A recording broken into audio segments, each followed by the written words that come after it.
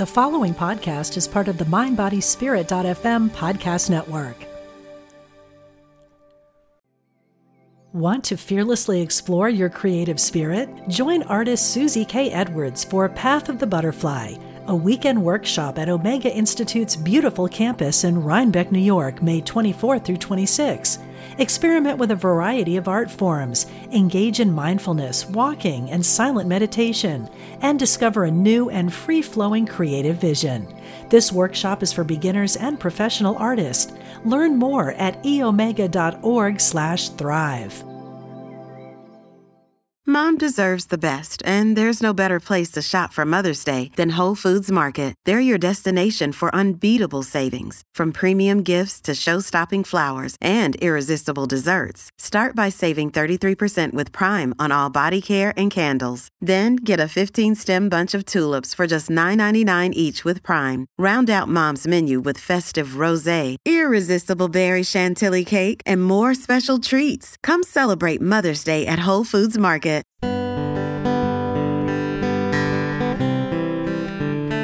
Support for this show comes from Monroe Products, dedicated to helping people develop their full potential with its extraordinary HemiSync brainwave entertainment technology for balancing and focusing the brain. Learn more at hemisync.com.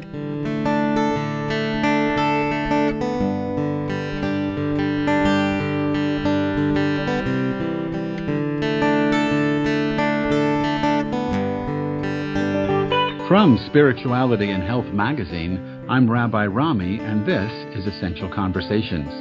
My guest today is Carol Pearson. Carol is an educator, past president of the Pacifica Graduate Institute and the Center for Archetypal Studies and Applications, and she's the author of several books, including The Hero Within, Awakening the Heroes Within, and The Hero and the Outlaw. Her newest book, Persephone Rising, Awakening the Heroine Within, is reviewed in the November-December issue of Spirituality and Health magazine. Carol Pearson, welcome to Essential Conversations. Thank you. Your interests and mine overlap, and I'm very excited about hearing you enlighten us about archetypes and how they work in our lives. It seems to me, Carol, that your work builds on that of Carl Jung and Joseph Campbell, Marie-Louise von Franz, and other people who reveal the power of archetypes in our psychological lives, personal growth. You also bring it into business. Before we get into either of those, I think it'll be a help to everyone if you can give us a brief introduction to archetypes, what they are and where they come from. Well, what Jung said about archetypes, and of course he coined the term, was that they are patterns that recur they're patterns that can be any kind of patterns, but we're talking here about human behavior patterns and thinking patterns that recur in all times and all places, leading us to believe that they're innate somehow in human beings. And he mainly said that's because they exist in the unconscious, but he also considered that it might also be in our DNA in some way, that they're so present everywhere. He would find patterns, for example, in his patients' dreams that he had encountered in esoteric spiritual texts from places they never would have experienced, and that's an example of it. My own work in archetypes takes that idea and applies that to everyday life, and I use terms that help people do that. For example, you can think about the fact that we've had warriors in some way in every culture, and there's a warrior within us, and that doesn't mean a soldier or somebody who kills somebody, but that has many of the qualities that living a warrior story would produce in us. Similarly, a caregiver or a sage we would find in every culture, and we also could find in ourselves. Do they differ from culture to culture, or they share the same basic content? Both, actually. Think about the sage, for example, as one where a sage is about wisdom, about knowledge, about enlightenment, but in different cultures. For example, in many Asian cultures, the sage tends to historically become more spiritual and more focused, say, on the kind of wisdom you get when you meditate and your thoughts go away and something deeper trickles up. In the West, our tradition has been much more about those thoughts and the wisdom that comes from rationality, logic, thinking, but they're both about the same thing, which is the human desire to know. So the style is different, and the emphasis can be different, but the basic structure is the same. And what drew you to archetypes in the first place? Is it your desire to know? Well, I was in graduate school, and I was reading Jung and Campbell, and I just felt suddenly at home. It was like they were saying things that I already knew. Maybe because they're archetypal and we all know, but I felt it personally. And you've made a career out of it, both in the world of personal development, but also in the world of business. And I want to talk to you just a little bit about that before we get to the new book. You have a book called The Hero and the Outlaw, Building Extraordinary Brands Through the Power of Archetypes. And I found the book, I'd read it before, I'd found the book really interesting. And in the book you say, today the brand is a repository not merely of functional characteristics, but of meaning and value. And I'm wondering if and this will sound a little odd, but I'm wondering if you think in some way brands are taking the place of gods and heroes and heroines. Oh my. Well, they certainly are important, and the difficulty with brands as they are often done is they're just image, and they're very much like if you or I were walking around being a phony all the time and just saying this is what I am and it's not true. If brands are authentic in the sense that they reflect the true story of the product or the organization, the values that they actually live, then in fact, it's not that the brand is replacing gods and goddesses. The brand is reflecting the gods and goddesses, and when it's done best, the company or the organization or the group or the individual is really being called and can be called develop in themselves and promote in other people the best quality of that archetypal energy. And if you can also understand that archetypal energy, you can realize it has negative temptations in it, and to avoid the negative expressions of it in what you do. Can you give us an example of a brand and its archetype? Apple is revolutionary, for example. Nike is the warrior as athlete. Hallmark cards, actually, their mission statement is to help people say, I love you. I think we have to make a distinction between brand and logo. Logo is just the actual graphic image. We're talking about the story that the product is presenting to potential customers and consumers, and that story resonates with our own, or that the archetype behind that story, or that the story embodies, resonates with our quest to know or quest to experience that archetype in our own life. Right, to have that experience. And it works, it works for companies that also live it, so that our experience with them is an experience with the archetype. So what's happening with me when I'm attracted to a product, like Apple or something, is that I'm buying into the story, triggering the archetype, and then they've got me on some subconscious level, and I can't escape. How close am I with that? A lot of my work is about narrative intelligence, archetypal narrative intelligence, which is not only not as that we can escape because we can know it's going on, and if we know it's going on, we're not trapped unconsciously. And that's not just about what advertising is telling us, it's about what our own minds are telling us and what our family of origin told us, the stories they told us, and that the culture, the values in the stories, the culture is telling us that we can know what archetype and at kind of what level of positive or negative of that archetype it is. So that makes us free to make a new choice. So knowing my archetype, if each person knows the dominant archetype in her or his life, that will help them both cultivate the best part of that archetype and free themselves from the worst part of that archetype. Absolutely. So I'm curious, or actually intrigued is maybe a better word, from what you said a second ago about the information we get from our families of origin.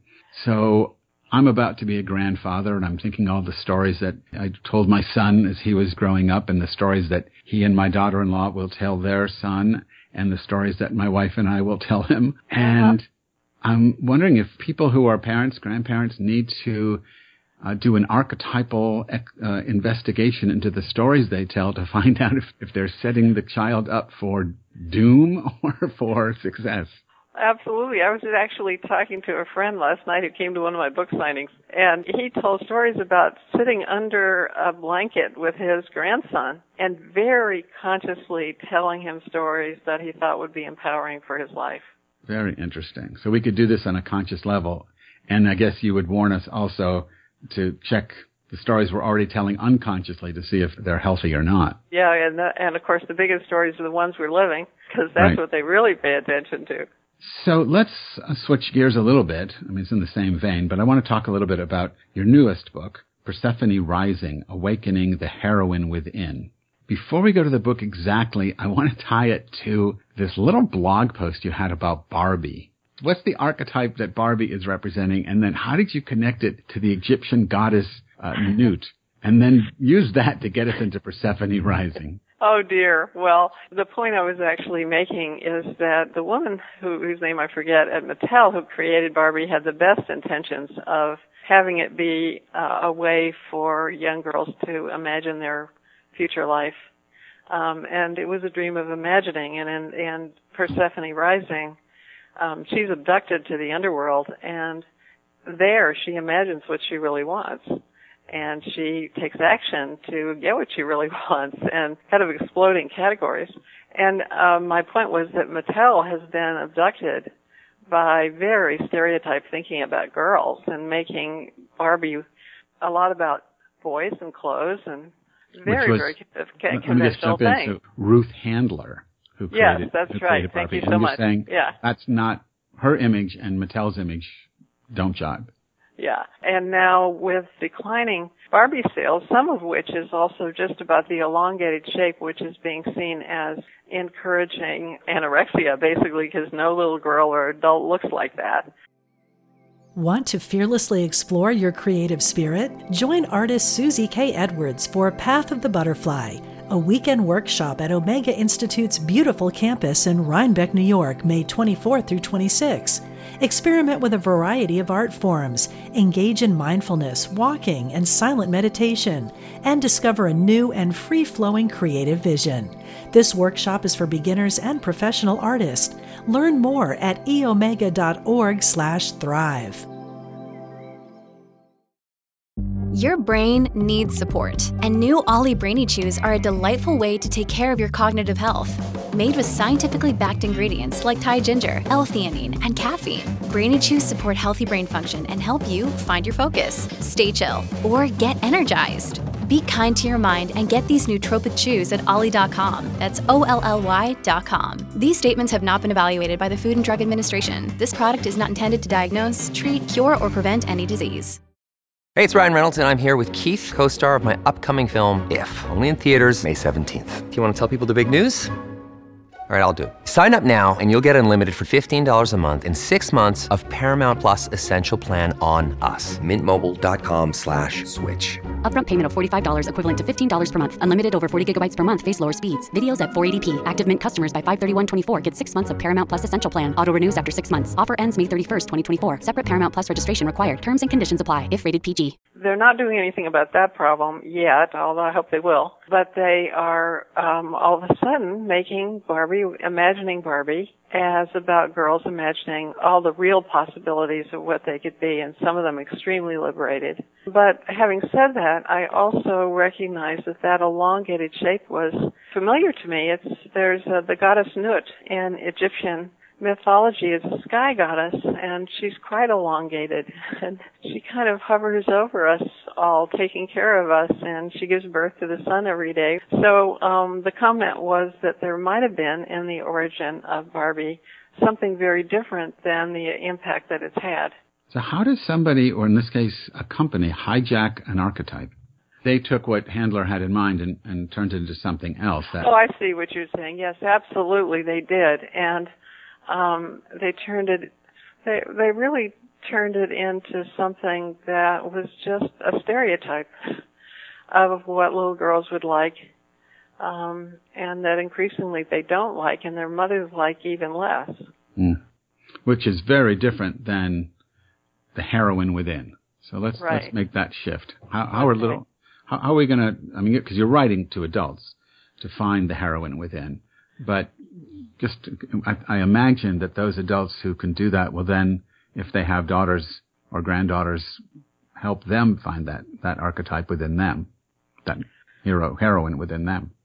Absolutely. And the book is around 4 major archetypal Greek gods and goddesses, 2 of which are masculine, and I treat them as the masculine side of a woman. and 2 of which are feminine, which I treat as the feminine side of a woman, and by that I don't mean anything biological.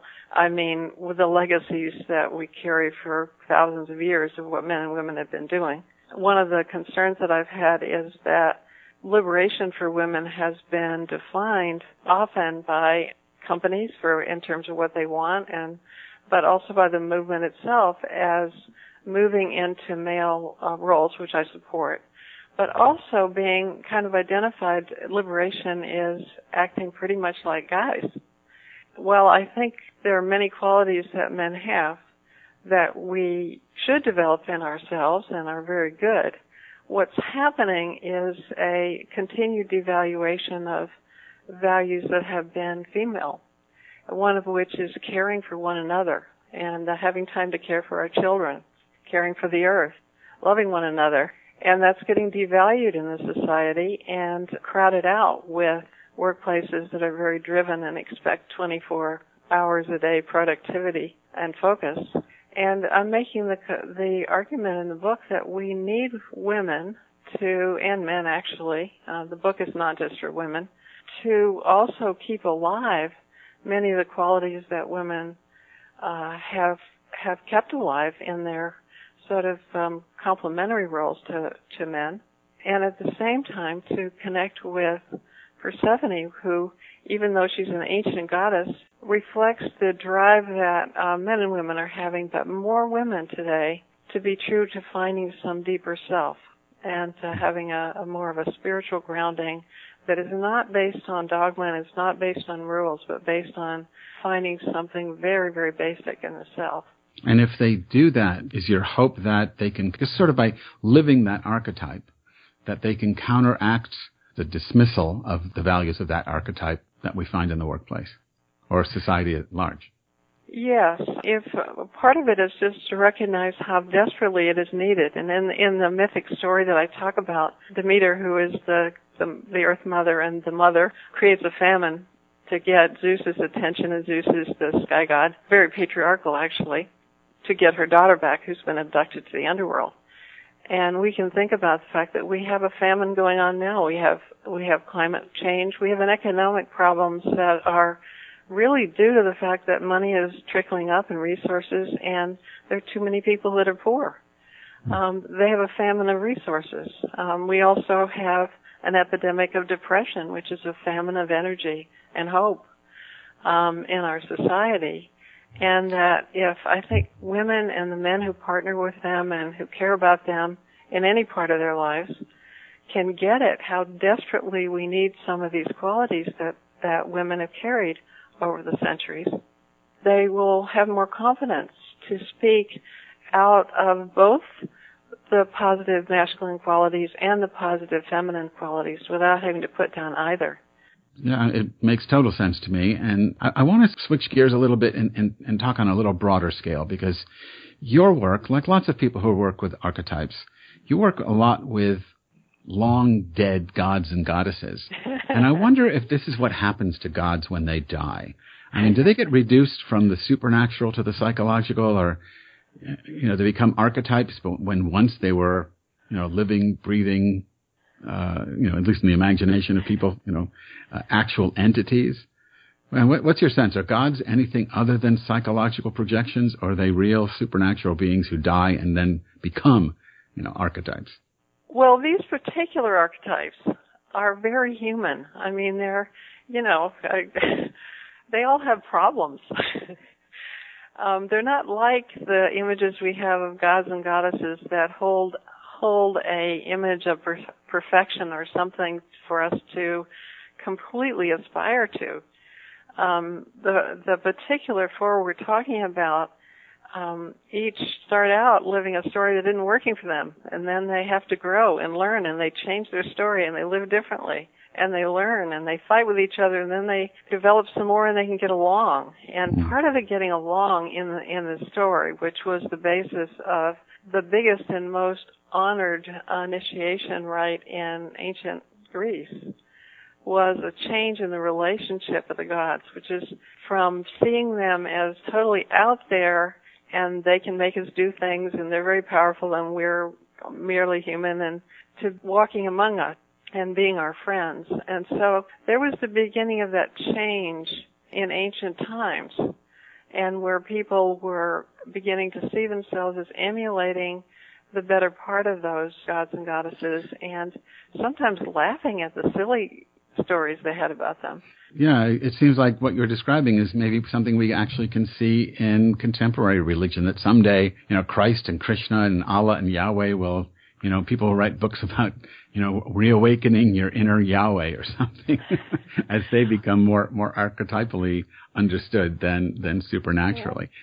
So well, Matthew Fox actually has redefined Jesus that way as cosmic Christ and all as that. a cosmic Christ, yeah.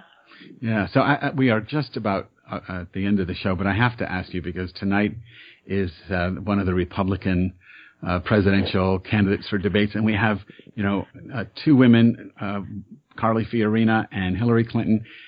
Can you, right off the top of your head, tell us what archetype is against what archetype if the two of them were pitted against each other? Well, Fiorina is Zeus,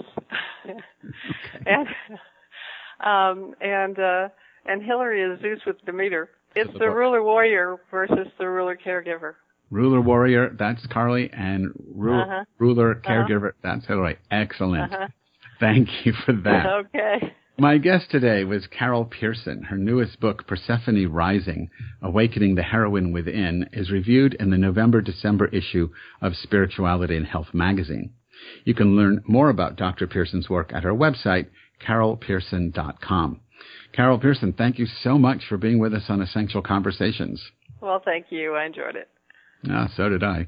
Support for this show comes from Monroe Products, dedicated to helping people develop their full potential with its extraordinary HemiSync brainwave entrainment technology for balancing and focusing the brain. Learn more at hemisync.com. Essential Conversations with Rabbi Rami is a project of Spirituality and Health magazine.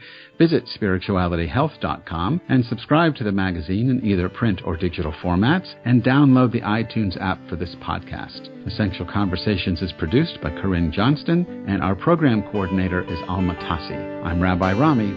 Thanks for listening.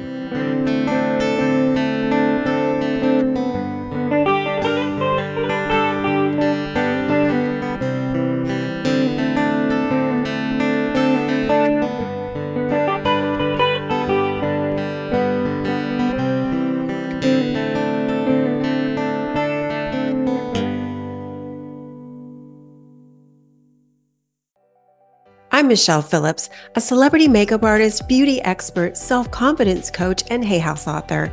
My podcast, Beauty and Beyond, is the place for women navigating the challenges of the aging process. Listen in for my professional advice as well as my expert guests as we share valuable tips, practical tools, and empowering resources to help you not only look amazing, but also live an amazing life. Part of the MindBodySpirit.fm podcast network and available wherever you get your podcasts.